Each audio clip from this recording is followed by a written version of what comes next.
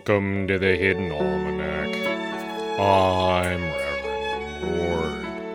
Today is February 11th, 2019.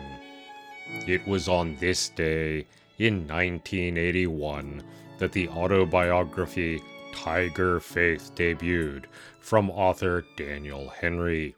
This book purported to be a factual account of Henry's struggle with drugs, gangs, the occult, demonic possession, and his eventual redemption through faith.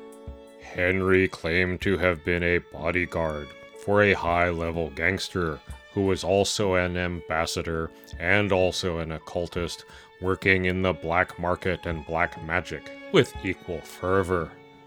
Henry claims that the country is run by evil witches and/or wizards and/or aliens.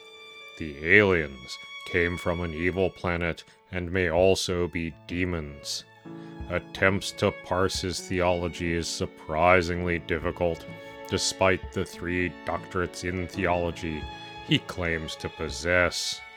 Regardless, he had a conversion experience, fought off hordes of demons and/or aliens, allegedly by turning into a tiger, and then wrote a book about his experiences with spiritual warfare and shapeshifting.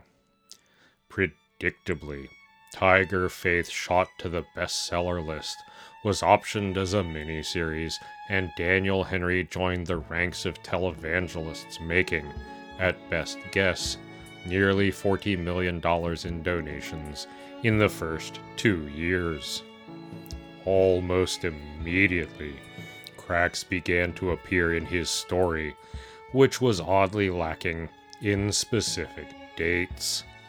Investigators determined that his entire experience as bodyguard, black market speculator, occult high priest, and possible xenobiologist would have had to take place in a 10-month period in 1974, after which he joined the military and served a largely uneventful tour of duty.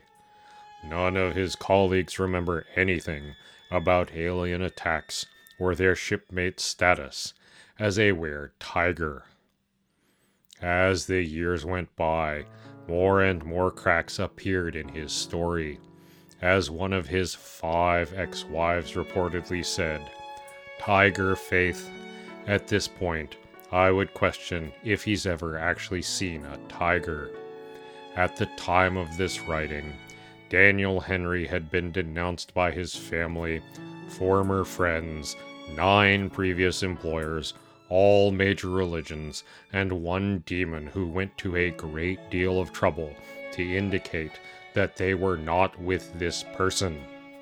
There has been no statement from anyone purporting to be an alien. It is the Feast Day of Gullibility.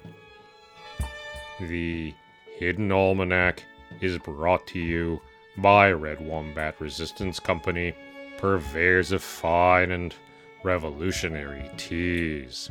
Red Wombat, fight the power.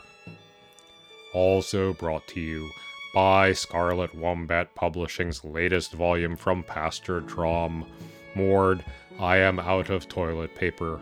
Please bring some down. I see. I do not believe this is an actual book. That's the Hidden Almanac for February 11th, 2019.